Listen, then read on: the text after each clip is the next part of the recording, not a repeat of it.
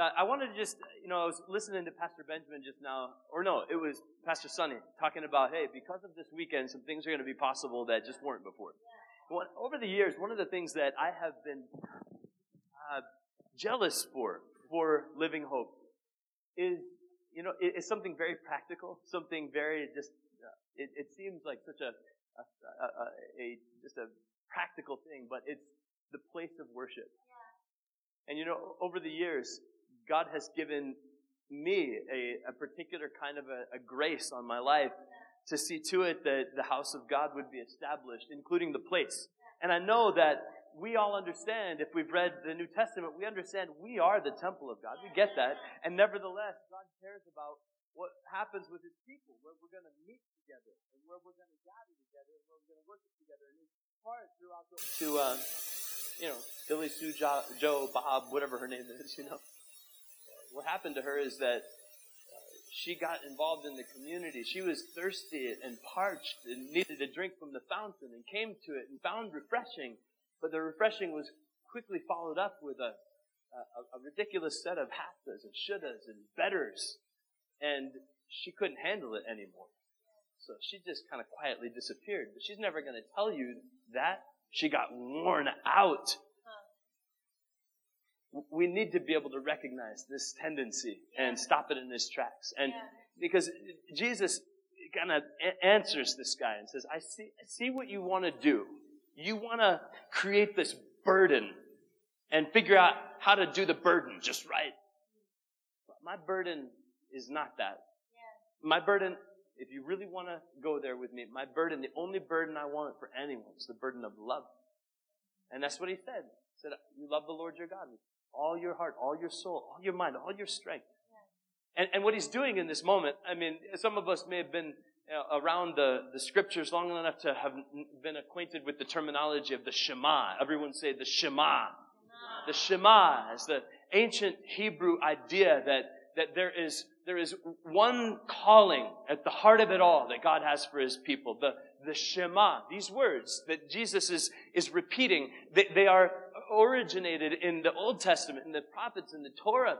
And it's this calling that is central to a real life with God. Love the Lord your God, all your heart, all your soul, all your mind, and all your strength. That's what we're fundamentally and at the core called to. That's the burden. And whenever we are encountering a weight that's exhausting us and wearing us out and it feels like it's drudgery, that burden just simply may not be the Lord's burden. And I think it's important for us to be able to set one another free from carrying burdens that weren't His. His burden is the burden of love. It's what He's called us to. And so here's what I'm thinking. I'm able to most fully love when I'm most fully rested. And when I'm not fully rested, I really can't fully love. But Jesus said, but actually love is the main thing. That's what I want more than anything else to be flowing into and through your life. So find out how to get fully rested so that you can fully love. And you know what's interesting is Jesus, in repeating the Shema, this ancient Hebrew construct for the heart of a life of faith, saying, love the Lord your God with all your heart, all your soul, all your mind, all your strength, is identifying these four key facets of a human existence that have to be tended to so that we can actually love well. And I see in these words of Jesus the four core aspects of a human existence that I've got to tend to as it comes to rest and my need for it. And so I want us to break this down together today in light of that. And I want us to determine that our goal will be to fully love. And if that's our goal, then our need is to be fully rested. If I'm going to love with my heart and love with my soul and love with my mind and love with my strength, I need to rest in my heart. I need to rest in my soul. I need rest for my mind. I need rest in the physical aspect of who I am, my strength, my body.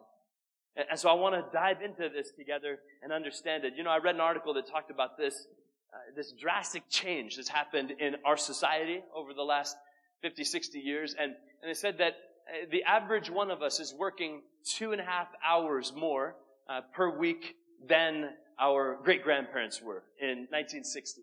And it seems like it's not a big deal. 2.5 hours more per day. And that we're sleeping 2 hours less per day. That's actually a pretty major shift in what it means to have the human experience in a short amount of time. We've changed the circadian rhythm in an incredible way that's actually damaging. I read that the average worker has 36 hours of work piled up on her desk that she's just waiting to even get to after already working 60 hours each week. I've read that the average work week is 19% longer, and that our kids, if we had kids, have 36% more of their time going into all kinds of activities that send the moms and the dads, some of us know all about it, in 36 different directions all week long. And so the net effect of all of this is that we're worn out. A lot of us. I mean, the truth is, we don't want to say that because we feel like we're not supposed to say those things because it seems like that's not a faithful way to talk, but we feel worn out. And there's some legitimacy to it empirically. Just like from a study of the change of the rhythms of life. And these facts, we got to have them in our minds. We have to address them. What we're really dealing with is that we're living in a way that's contrary to what we know Jesus has invited us into. Because this is what Jesus said. In the midst of this life of overload, Jesus is the one who says these words. And you can't have a retreat where the theme is rest without Matthew 11:28. And it says, this is Jesus. And these are his words to you right now. Right now. Come to me. All of you who are weary and carry heavy burdens, and I'll give you rest.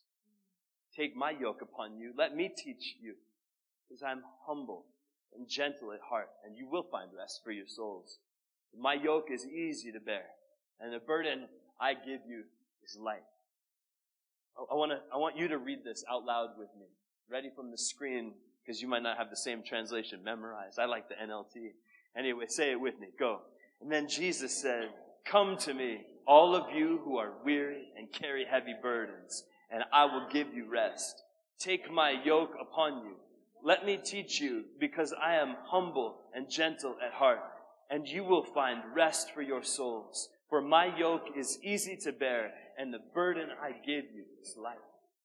Remember when you were a kid in school and you were first learning how to write, and your teacher would pass out these sheets of paper that had a pink line down the side over here and a blue line down the side over here, and would make sure that you would learn to write starting at that pink line and stopping that other blue line over there, and you ended up with an inch of paper on both sides that just stayed blank if you did it right. Remember that?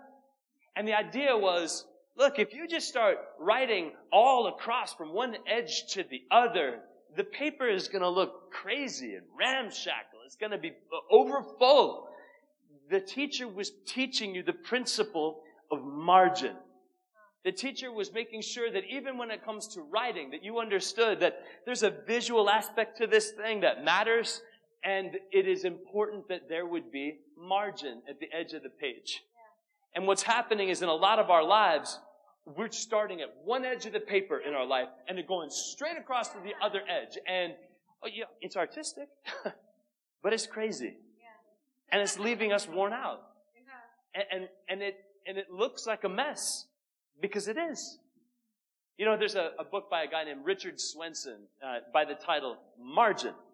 And he's highlighting this problem of what it looks like when we live this marginless life that isn't really a reflection of God's design. It certainly doesn't, show us living out the words of Jesus. But I'll just read a quote from that book to you. He's writing about margin, and he said this. He said, marginless is being 30 minutes late to the doctor's office because you're 20 minutes late getting out of the bank because you were 10 minutes late getting the kids to school because the car ran out of gas 2 blocks from the gas station and you forgot your wallet at home.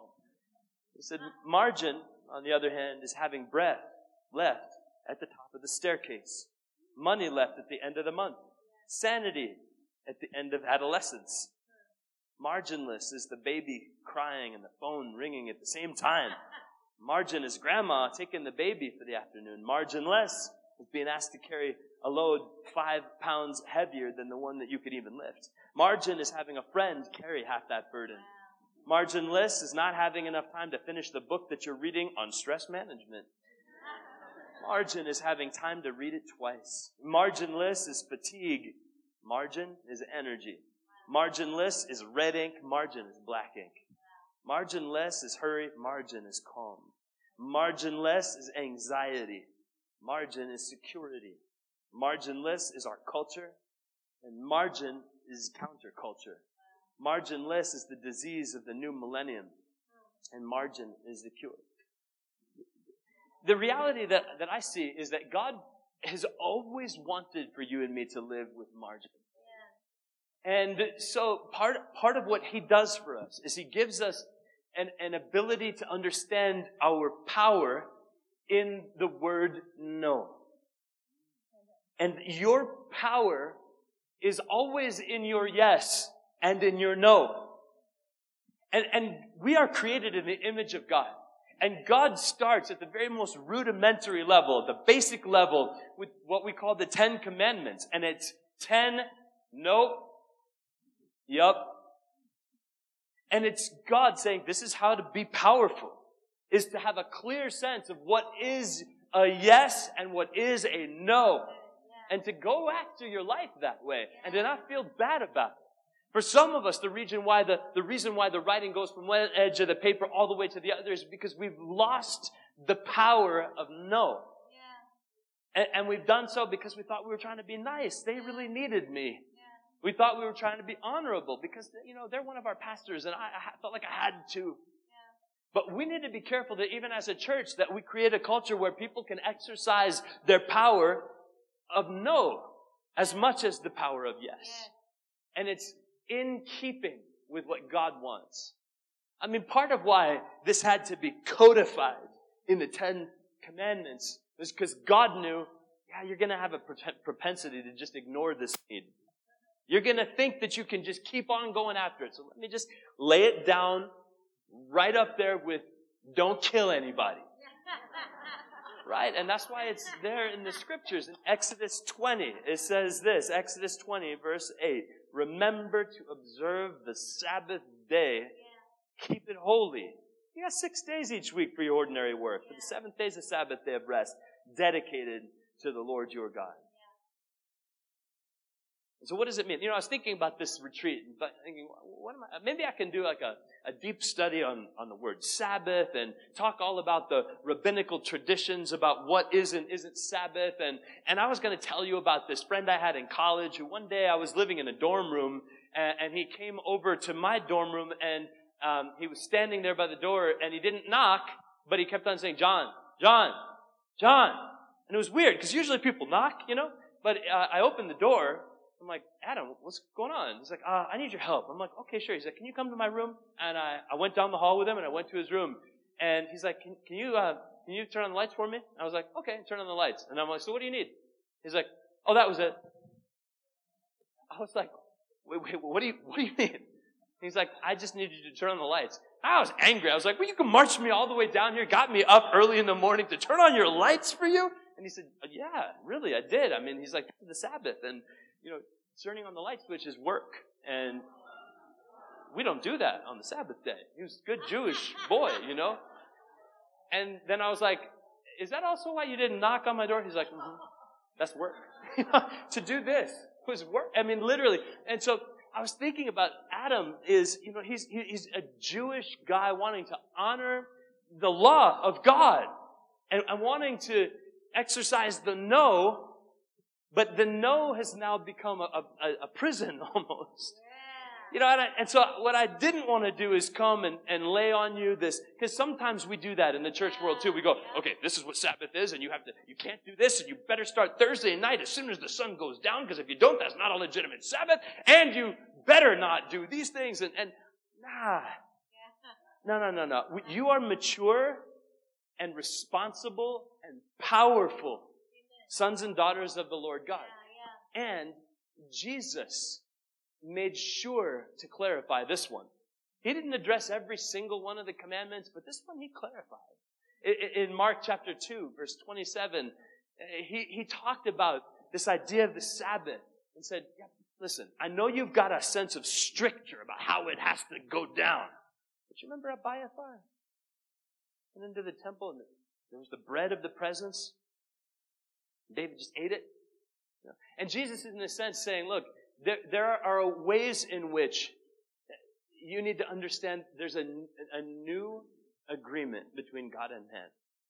And the Sabbath is part of it. Jesus said, the Sabbath was not made for man. Man was not made for the Sabbath. The Sabbath was made for man. And I hope that could sink into us, that Jesus is passionate about this. You need real Sabbath, real rest. And you're invited into it. You're invited into a place of real rest. And you know what sometimes happens for me? Is sometimes Ann and I will have had a lot going on, and on that one day we'll just take some time and chill out and watch something on Netflix. Like currently we're getting into The Flash. I know is terrible and sinful to mention that kind of a thing at a retreat and a preaching moment, but some of us are not as holy as others. Like Pastor Benjamin was telling me, every night I've been reading the Chronicles of Narnia out loud to my family. I'm like, oh, I've been watching The Flash. Glory, a little less glory, I don't know. But here's what I've found. I found that we'll sit there and we'll watch an episode or 5, of a show like that. You know how I feel at the end of that? Even more tired, even more worn out. I do not feel refreshed. And I think for some of us, we probably need to acknowledge we might have gotten into a rut where we've settled for some things as it comes to this idea of rest, and we do need a reset. Yeah. We need to come back to an appropriate understanding of what really needs to happen so that we can really rest, and we need to let the words of Jesus resonate in us. He said, come to me. Yeah. Come to me. And we need to take to heart what he said about the ways that our body needs to be able to we need to rest. Love the Lord with all of your heart, all of your soul, all of your mind, all of your strength. Rest that way too. So here's what I want to say. If you want to really rest, the first thing you've got to figure out how to do is to rejuvenate your body.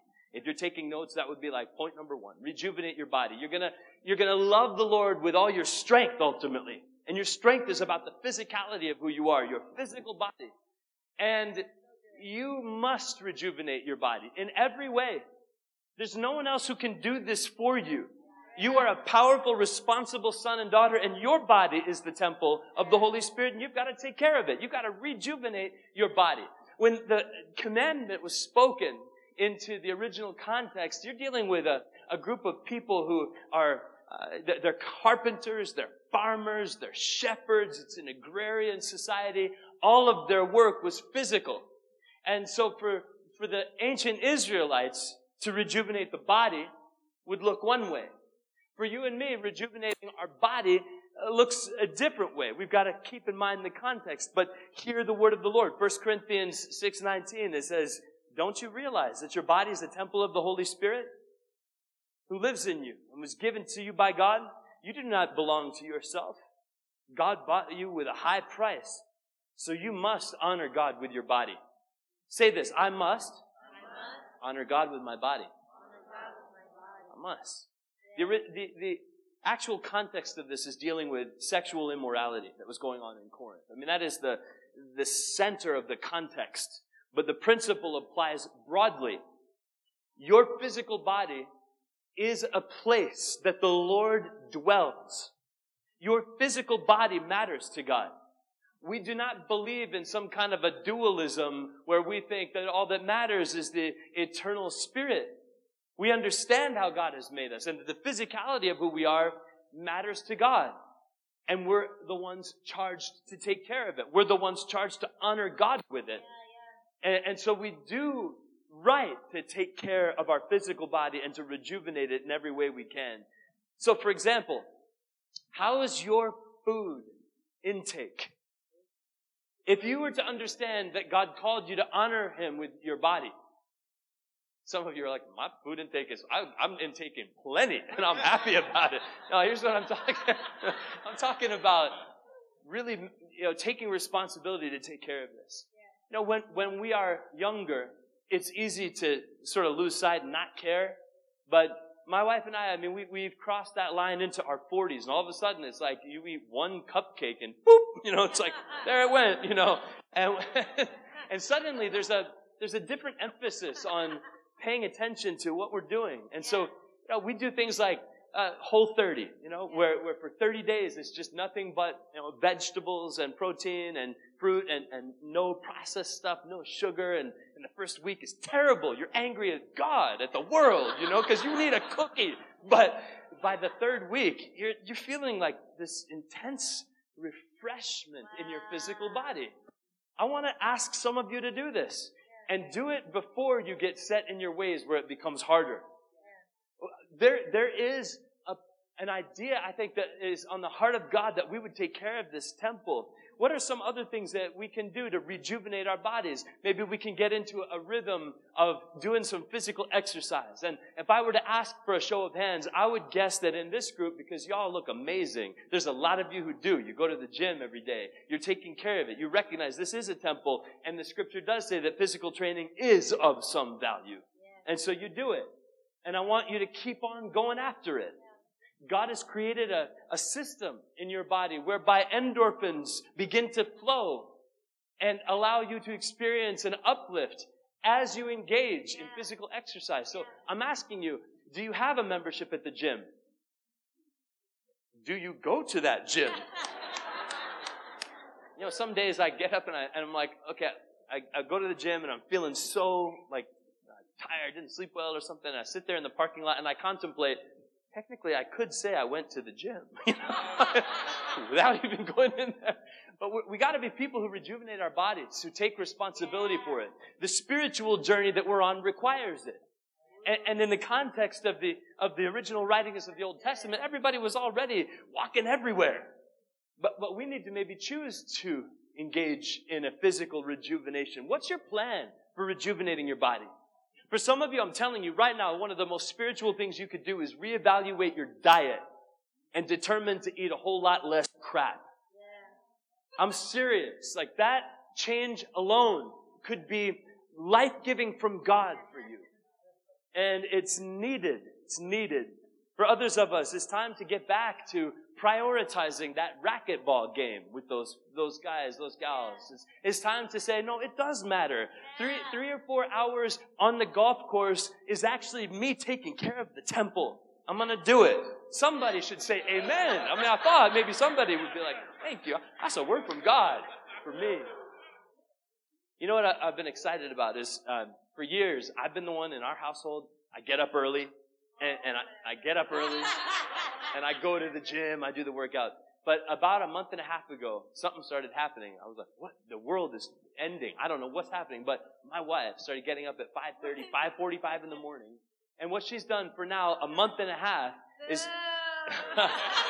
No, I'm shouting you up. It's awesome. She's been meeting with these 3 or 4 other women, and they've been walking 4 or 5 miles every single morning. And man, it's an example of someone and a group of ladies just saying, this matters. Yeah. This is the only one I got of these. I got to take care of it while I can. Yeah. And for some of us, we've got to do this. We are spending time going, I don't know why, I just feel so depressed all the time. I just feel so depressed. It's because you're not getting your body moving. You're putting nothing but junk and sugar into it, and you're expecting to feel good?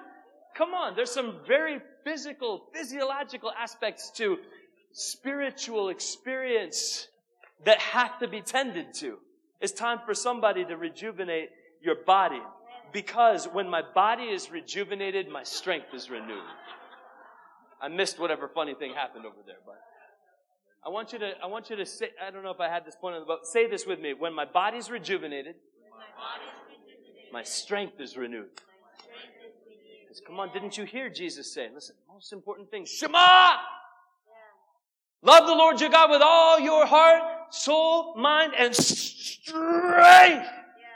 Like your body. And so when your body is rejuvenated, your strength is renewed. Your physicality. And God created you a physical being along with a spiritual being. And so you've got to take responsibility for it. It's a matter of honoring God. Now, Psalm 23, we hear this at like funerals and stuff, as though it was a word from God for the dead. It says that the Lord is my shepherd. I have all that I need. He lets me rest in green meadows. He leads me beside peaceful streams. I love the King James. He says, no, he maketh me to lie down in green pastures. BB loves that KJV, so yeah. He makes me lie down. Why? Because he knows we need it. I mean, recently it's come out, there's been, scientific evidence to support this idea that a certain amount of time each day that we can spend outdoors looking at things that are green in nature, it is empirically proven to improve our psychological well-being. But long before it ever needed to be scientifically proven, the Lord's like, exactly, that's why I make you lie down in green pastures. That's what I do. I remember when I was a college student, went to Rutgers University back in New Jersey, and I put myself through college by painting houses and doing handyman work. And so I remember, so often I would be painting from early in the morning, and by the early afternoon, I just needed to take a break. And I would always just go and lie down in the grass at the house that I was painting and just lie there and just stare up at the clouds. And there's something so just refreshing about that little moment. I remember even being as a kid, when I played baseball and when they put me out in left field, I would do the same thing. I would just lie down. I was that kid that would lie down. My baseball career didn't last very long. But there's something about lying down in the grass, Yeah.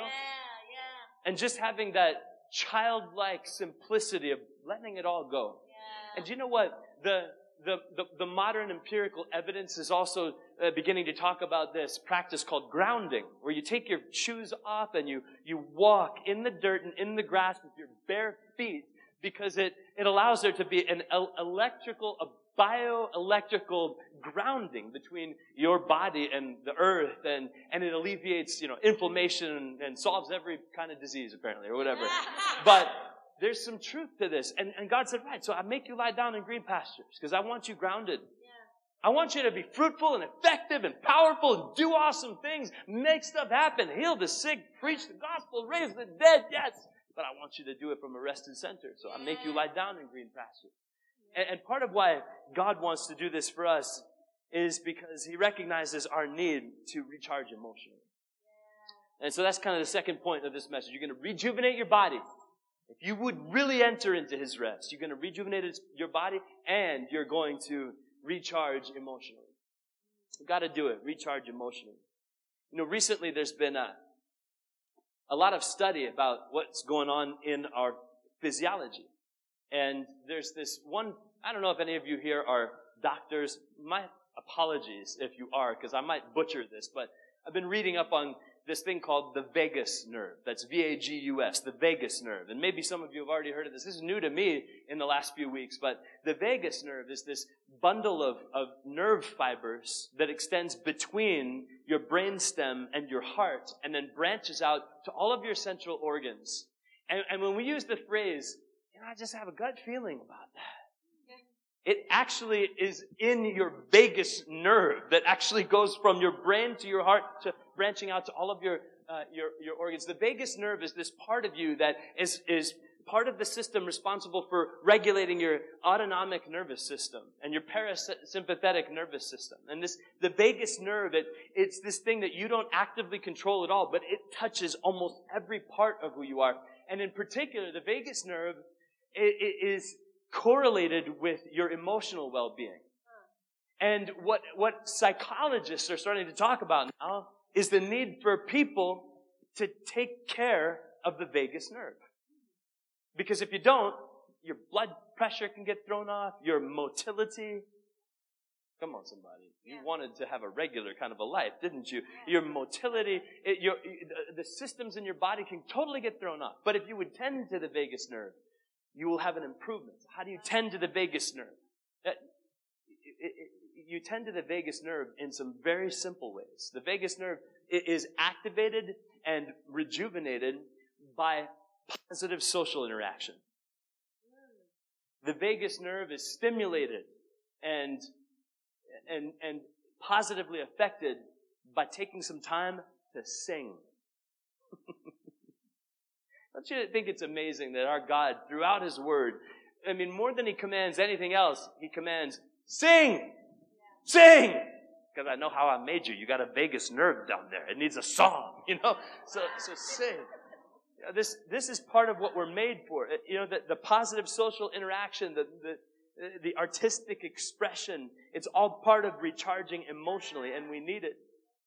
Henry Nouwen said this. He said, the great paradox of our time is that many of us are busy and bored at the same time. You know what part of the reason for that is? Part of the reason for that is that Jesus said, come to me, and you'll find rest for your souls. And we hear His words, we go, oh, okay, but this is what I'm going to do instead. This is what I'm going to do instead. From the morning to the night, every spare moment I have, and it's just this, and when I come to this, I'm not going to get rest for my soul. This is not going to happen. And I think that increasingly, our generation and the ones rising up under us are going to have to deal with that. We're going to have to, there's going to be studies that are going to come out in about 5 to 10 years. It's going to blow our minds how much damage has been done. I mean, already the studies are starting to come out about there's a certain kind of a wavelength of the light that's emitted from our screens that actually causes us to be depressed. Wow. This is certifiably, empirically true. And yet God has called us to love Him with our soul. Yeah. And if we're going to love Him with our soul, we got to recharge emotionally. It's what we need to do. I remember when I was a kid, I'd wake up early in the morning sometimes, and I'd be in the bathroom, and I'd look out the window, and it would be barely, the sun coming up, but I'd see my dad down there in the dirt, and he'd be sitting there on the ground. My dad was paralyzed from the waist down, so everything he did, he was sitting. But he would be sitting on the ground, and with a shovel in his hand, he's shoveling, he's digging, he's shoveling, he's digging, and I hear him mumbling or muttering. I don't know what was going on. He wasn't praying. It was something else, because he came to know Jesus later. But in getting to know my dad later as an adult, I learned about what he was doing right there. I mean, he spent 60 hours a week at a computer screen as an accountant, doing formulas and spreadsheets and documents and numbers. Yeah. And so those early mornings of being down in the dirt, just turning that dirt, planting those tulip bulbs or turning over the soil and the compost, that was like the farthest thing from those spreadsheets and numbers. And there was something about that he just knew that to get his spirit, to get his soul right, to get his emotions right, he needed to do that. And it was an example to me of a choice to say, you know what, I'm going to end up getting dirty, I'm going to sweat, but I'm going to recharge emotionally. And for him, maybe that wouldn't make sense for anybody else, but for him, that made sense to recharge emotionally. What can you do to recharge emotionally, to take care of that vagus nerve? Because what happens in Vegas doesn't stay in Vegas. You can do a lot of things. You could decide to start painting. Maybe you would say, but I'm not artistic. Yes, you are. You're made in the image of God. Yeah. Every single night, He paints the most glorious things you could ever see right in the sky. Yeah. And you're made in His image. We've just chosen to shut that down. Yeah. But what if we could recharge emotionally by choosing to say, that's part of who I can be, to demonstrate the image of God in my life. And you could sit down and play some music. For me personally, one of the best things I can do to recharge emotionally is to just take 15 minutes and sit down at the piano and just play. Just play and sing out a silly song. Or maybe sometimes it's a deep song, but often it's just silly. But I'm recharged. Maybe you can give yourself some time to write a poem. Just try it. As silly as it might sound, like, why would I do that? To recharge emotionally. Just to do something different that allows you to reset. Maybe you could plant some flowers, do some design work, get away from the screen, whatever it will be, but recharge emotionally. Because when I'm emotionally recharged, my mind is renewed. When I'm emotionally recharged, my mind is renewed. I'm going to love the Lord with all my mind. Psalm 127 says this, says, it's useless for you to work so hard from early morning till late at night, anxiously working for food to eat. God gives rest to his loved ones. Do you believe that? I think that's a promise for some of you to claim. God, I believe you give rest to your loved ones, and I'm one of them. You feel so harried inside. You feel like you're on your last nerve, let alone the vagus nerve. You just feel like you're on your last nerve. You're afraid. You're harried. You need to claim this promise. God, you give rest to your loved ones, and I'm one of them. Say it with me. God, you give rest to your loved ones, and I'm one of them. You claim that promise. And then you activate your own choices to be in alignment with that promise. And you go after the rest that God would have for you. Ralph Waldo Emerson said this, said, guard well your spare moments. They're like uncut diamonds. Discard them and their value will never be known. Improve them and they will become the brightest gems in a useful life. You know what? I've thought about rest over the years, and I thought, rest, maybe that just means like just sitting and just doing nothing. Nothing. But I don't know that that's the case. What I've found in my own life is that it seems counterintuitive, but for me, a lot of the work that I do as a pastor, 6 days a week, I'm sitting with people and counseling them with issues that's going on. I'm talking with people about the ways of God, doing deep level discipleship stuff. I'm meeting with leaders from our church to strategize about initiatives, and I'm creating a message that I'm going to preach. And it has so much to do with the world of words and people. And so for me, when I want to refresh emotionally, it sounds counterintuitive, but over the years I've seen this to be true again and again. What I love is having a project to work on. So, like when we moved into a new house recently, and a room needed a whole new closet to be built. Like I couldn't wait for my day off or to get home from work so I could hammer out that framing and put in the insulation and put in the ductwork for the AC and it had nothing to do with strategizing for a ministry outreach or putting together a sermon. It was like stuff with my hands and I'm sweating and I could sit back when it's done and go, I built that, and it's rejuvenating. Like you'd think, well, man, you're already tired. That just sounds like more work. Yeah. But for me, it's in a totally different category. Yeah. For me personally, that is refreshing.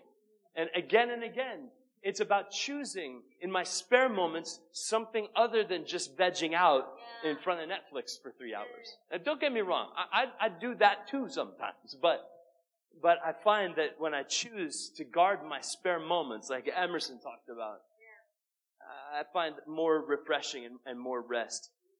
And 1 Timothy 4:7 says this, has nothing to do with godless myths, old wives' tales. Rather, train yourselves to be godly, for physical training is of some value.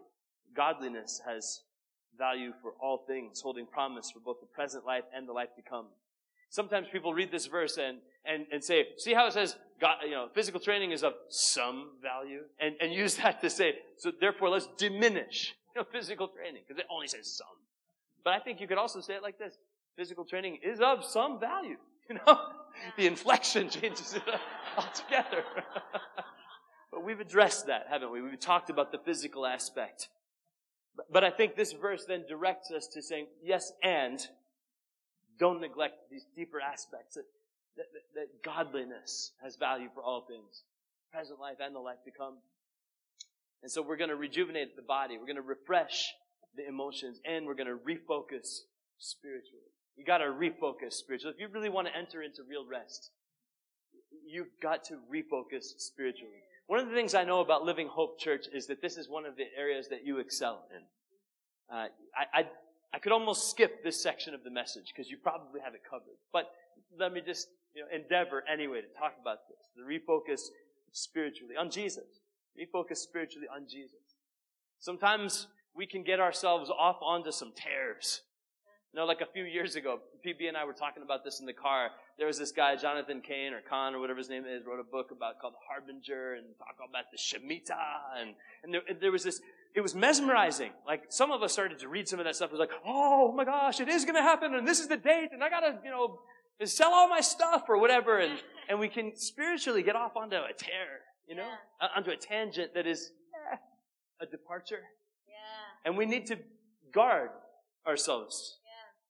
Yeah. And to refocus spiritually is really to make sure that our eyes are on Jesus. Yeah. And to refocus spiritually might mean that we're going to deal with some sin that's crept up in our lives. And to be honest about it. Because you know what? You know what happens? We get in a church circle, and we all know the drill. We know how to put on the act of, oh, I'm full of the Spirit and the glory of God. Yes, I am. Hallelujah. We know how to do it, right? We do. We can all play that game. But if we play that game, and the truth is, we've got sin that we are settling for in our private lives, we're going to be weary until we deal with it. We got to refocus spiritually, and part of that has to do with releasing the burden of hidden sin and finding freedom. So, for example, in our church, we have a lot of people, and in a group the size we've got, there's going to be a lot of people that are going to be struggling sexually. Yeah. And the question is, what do we do about that? Yeah. Because there has to be a way we can be honest about the secret struggles. And when we value holiness, some of us can feel the pressure to perform, and that means there's no room to admit it when we're missing it. Yeah. And then we stay trapped with a secret sin that wears us out. Yeah. So we've got a group in our church.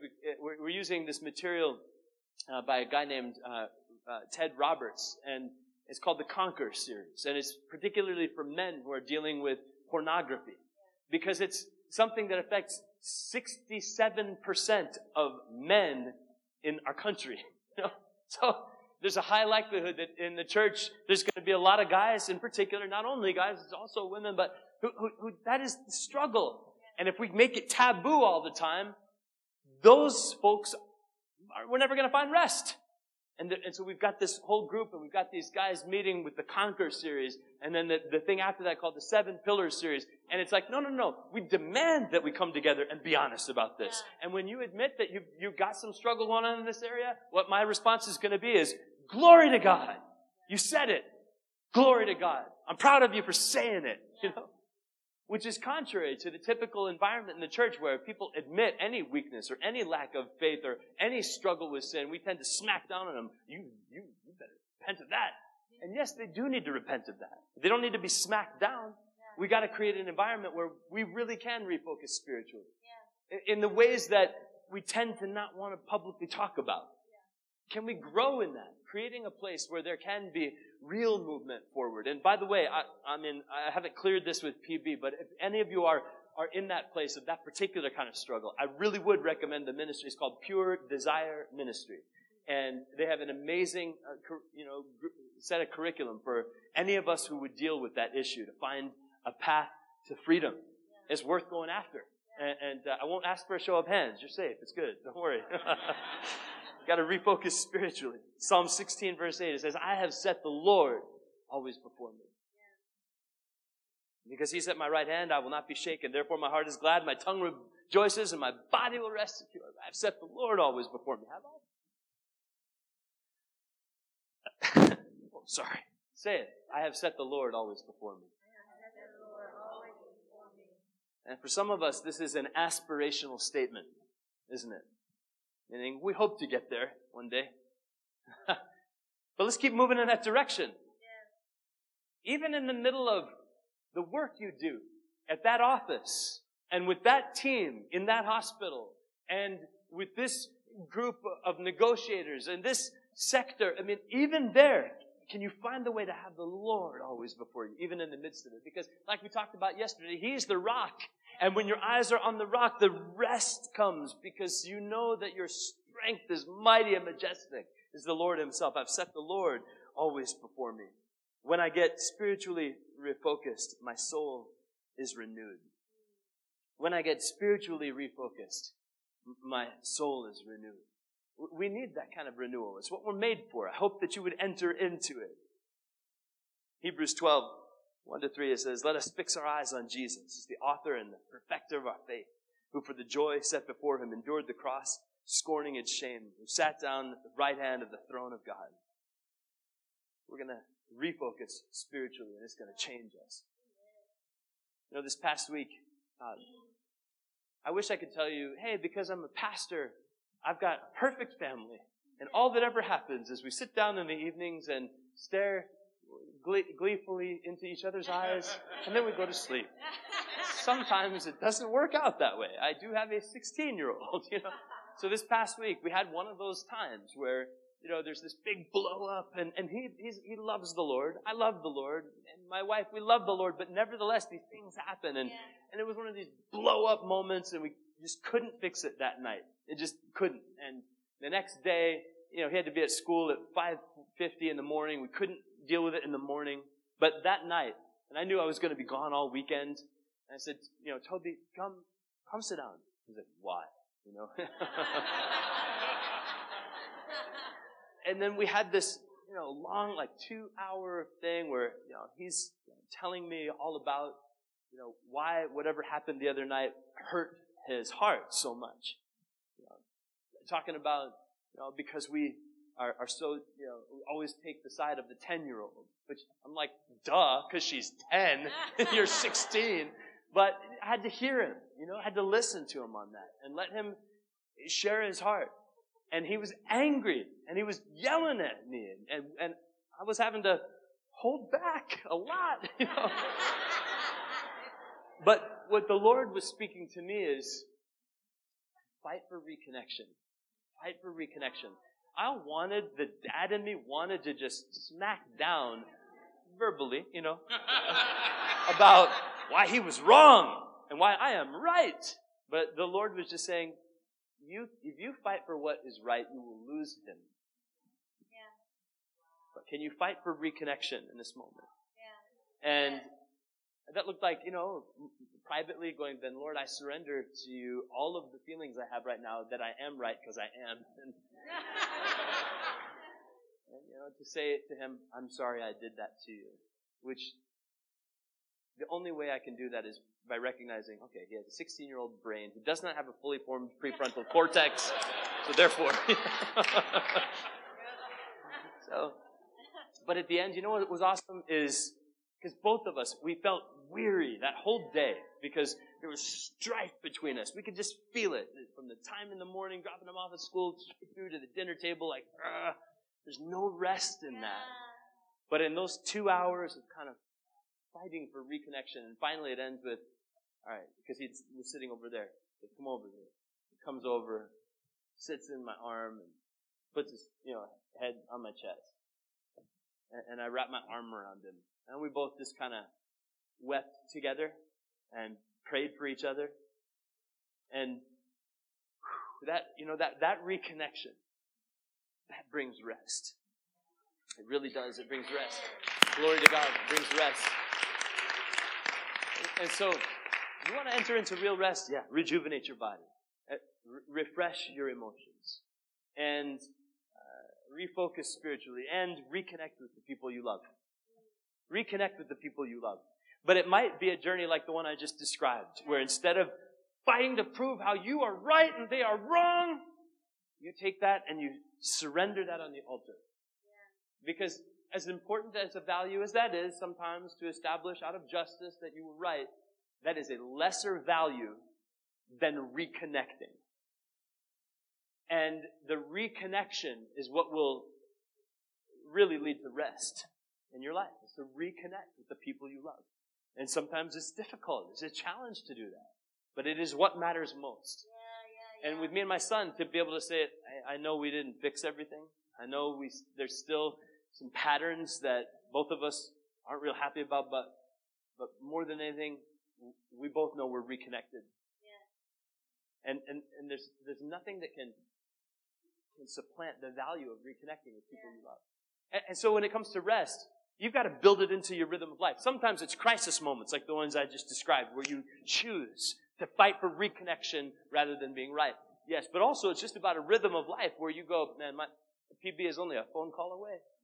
You know, I got one of my closest friends in this world is a guy I went to college with at Rutgers. His name is Shino John, and he's in business now. But he's one of those guys that if it's at 3 a.m, he's a guy at 3 a.m. I can call him and be like, oh, I'm just so mad. I'm going to lose it right now. He can handle that. He can listen to me, get it all out, and he can speak words of commiseration and then exhortation, because we need both, into my life. And that it's vital that we have those. So my question to you is, who is your 2 a.m. friend? And if you don't have one, it's time to begin working on some relationships that can be. And the way you begin is by being the 2 a.m. friend to somebody else. But reconnect with the people you love. This is what you've got to do if you want to enter into rest. Proverbs 27 verse 9, it says, perfume and incense bring joy to the heart. I like Polo Black. I thought that was really funny. One person laughed. Thank you.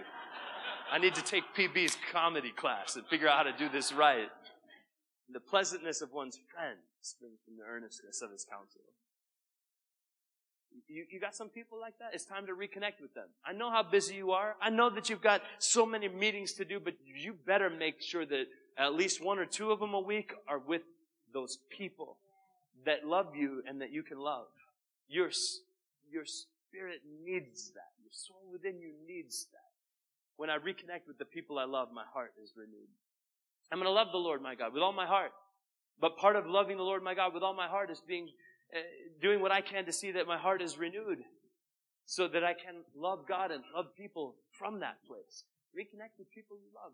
It's going to make a difference. What's your plan when it comes to reconnecting with people you love? There should be a place in your calendar where there's time to do that. And maybe it is with is it CG? GC? CG? Maybe it's there. But maybe it's even outside of there. Where you just say, no, this matters. We're going to make space for each other in our lives. Jeremiah 6:16 says, this is what the Lord says. Stop at the crossroads. Look around. Ask for the old godly way and walk in it. Travel its path. You'll find rest for your soul. But you reply, we'll have none of it. There's that tendency again. There is an ancient godly way. And when we decide no, we wear ourselves out. We deprive ourselves of the rest that God has for us when we determine to not submit ourselves to the will and the way of God. We deprive ourselves of the rest God has for us. So here you are at this retreat, and it is a crossroads kind of moment. Like in the spiritual realm, it's like you step into the spiritual ether for a minute, because everything from work and everything from the hustle and bustle of what has to happen all the time, that's all on hold back down the hill. But here you are, and you're at this crossroads, and look around, and ask for the ancient way. The ancient way. Like the one that was eternal, the one that came from the heart of God, that wasn't just because of what's popular in the culture around you right now, but the ancient path. And walk in it, and you will find rest for your souls. Depart from it, you will wear yourself out, and it will be weary-making. But the Lord is clear to beckon you. Stay on this ancient path. This is where the rest will be. You're invited to stay on the ancient path and to find that rest. And for some of us, here's what needs to happen. Isaiah 30, verse 15. This is what the sovereign Lord, the Holy One of Israel says. In repentance and rest is your salvation. In quietness and trust is your strength. And I stopped the verse right there because it breaks my heart that what comes next is, again, but you would have none of it. You wouldn't humble yourself to submit. You wouldn't recognize the sinfulness of the process that's going on in your life and your mind right now. But God says, but if you really want rest, it's in repentance that you're going to come to that rest. And so I think maybe what would be appropriate for any of us that desire real rest is to come to terms with some stuff where we've departed from God's will and God's way. And to have a moment of repentance where we lay it down. We say, Lord, have mercy on me. And He sees it already. He's aware of it already. This is not going to be news to Him. But what will be new between you and him is your moment of humility to finally name it and lay it down. But this will be part of your journey toward real rest, a moment of real repentance. So I think maybe we need to step into that moment even now and hear the words of Jesus. He said, "Come to me, all of you who are weary, carry heavy burdens, and I will give you rest. Take my yoke upon you. Let me teach you, because I'm humble and gentle in heart. You will find rest for your souls. My yoke is easy to bear, and the burden I give you is light." God, I pray for this crossroads moment, for every one of us to be able to step into that looking around kind of place, where we look around into our own lives, some of the choices we've made, some of the patterns we've settled for. Lord, I pray for a looking around to happen right now. So, brother, sister, I'm asking you to wake up in the Spirit right now. Be alert. We bow our heads when we pray, but actually I want you to lift your head right now. Break form for a minute. You don't have to look at me per se, but I want you to lift your head. Stay in a place of prayer, but lift your head. Be in looking around mode. Looking around. Look around in your life right now. What are some of the rhythms that you have been engaging in that are wrecking you, that don't lead to the rest of God? Look around in your life right now. Step in the Spirit into the place where you can look at what you do in the early mornings, in the middle of the days, and late at night, and say, "Lord, what's the ancient path? Where is it, God?" Now look. Look around in your life. You can see it if you will look. You can see it. Like there's this way of dealing with people that you've settled for that isn't God's best, and it leaves you worn out. There is a sense of personal responsibility that you have amplified beyond what is reasonable for a daughter of the Most High God. You have felt like if it's going to happen, it's all up to me. And the Lord is saying, but that's not exactly true. Look around. Stand in that crossroads moment right now. Look around. You're about to walk out of fellowship with some people that they're there to guard your life and love you. And the ancient path was one where you continued walking with them. Ask the Lord, what is the ancient path? I do want the rest for my soul. Look around right in this moment. There's a choice you've been making as a couple. And it's not a choice that leads to rejuvenation. And the Lord is speaking to you right now about that. And saying, that is not okay with me. And you will not experience the best of my rest when that's the choice you make. Look around. Stand in this moment in the Spirit. You're able to walk around every aspect of your life and look at things right now. For others of us, you've decided that you're just not going to work. And the Lord is looking at that and going, but my ancient path looks different for you. I want you to be productive. I have something for you. Look around right now in the Spirit into your own life. Can you do that? Can you just imagine in the Spirit as though you were looking at your own life like it was a movie? And some of the scenes are beginning to unfold. And you are sitting with the director. And different choices can be made. A recalibration can occur. Rest can come. So right now, I would just ask you to say, Heavenly Father, speak to me about the rhythm of rest in my life. Just say it. Heavenly Father, speak to me about the rhythm of rest in my life. How do I need to rejuvenate my body, God? Ask Him, how do I need to rejuvenate my body, God? What did He say to you just now?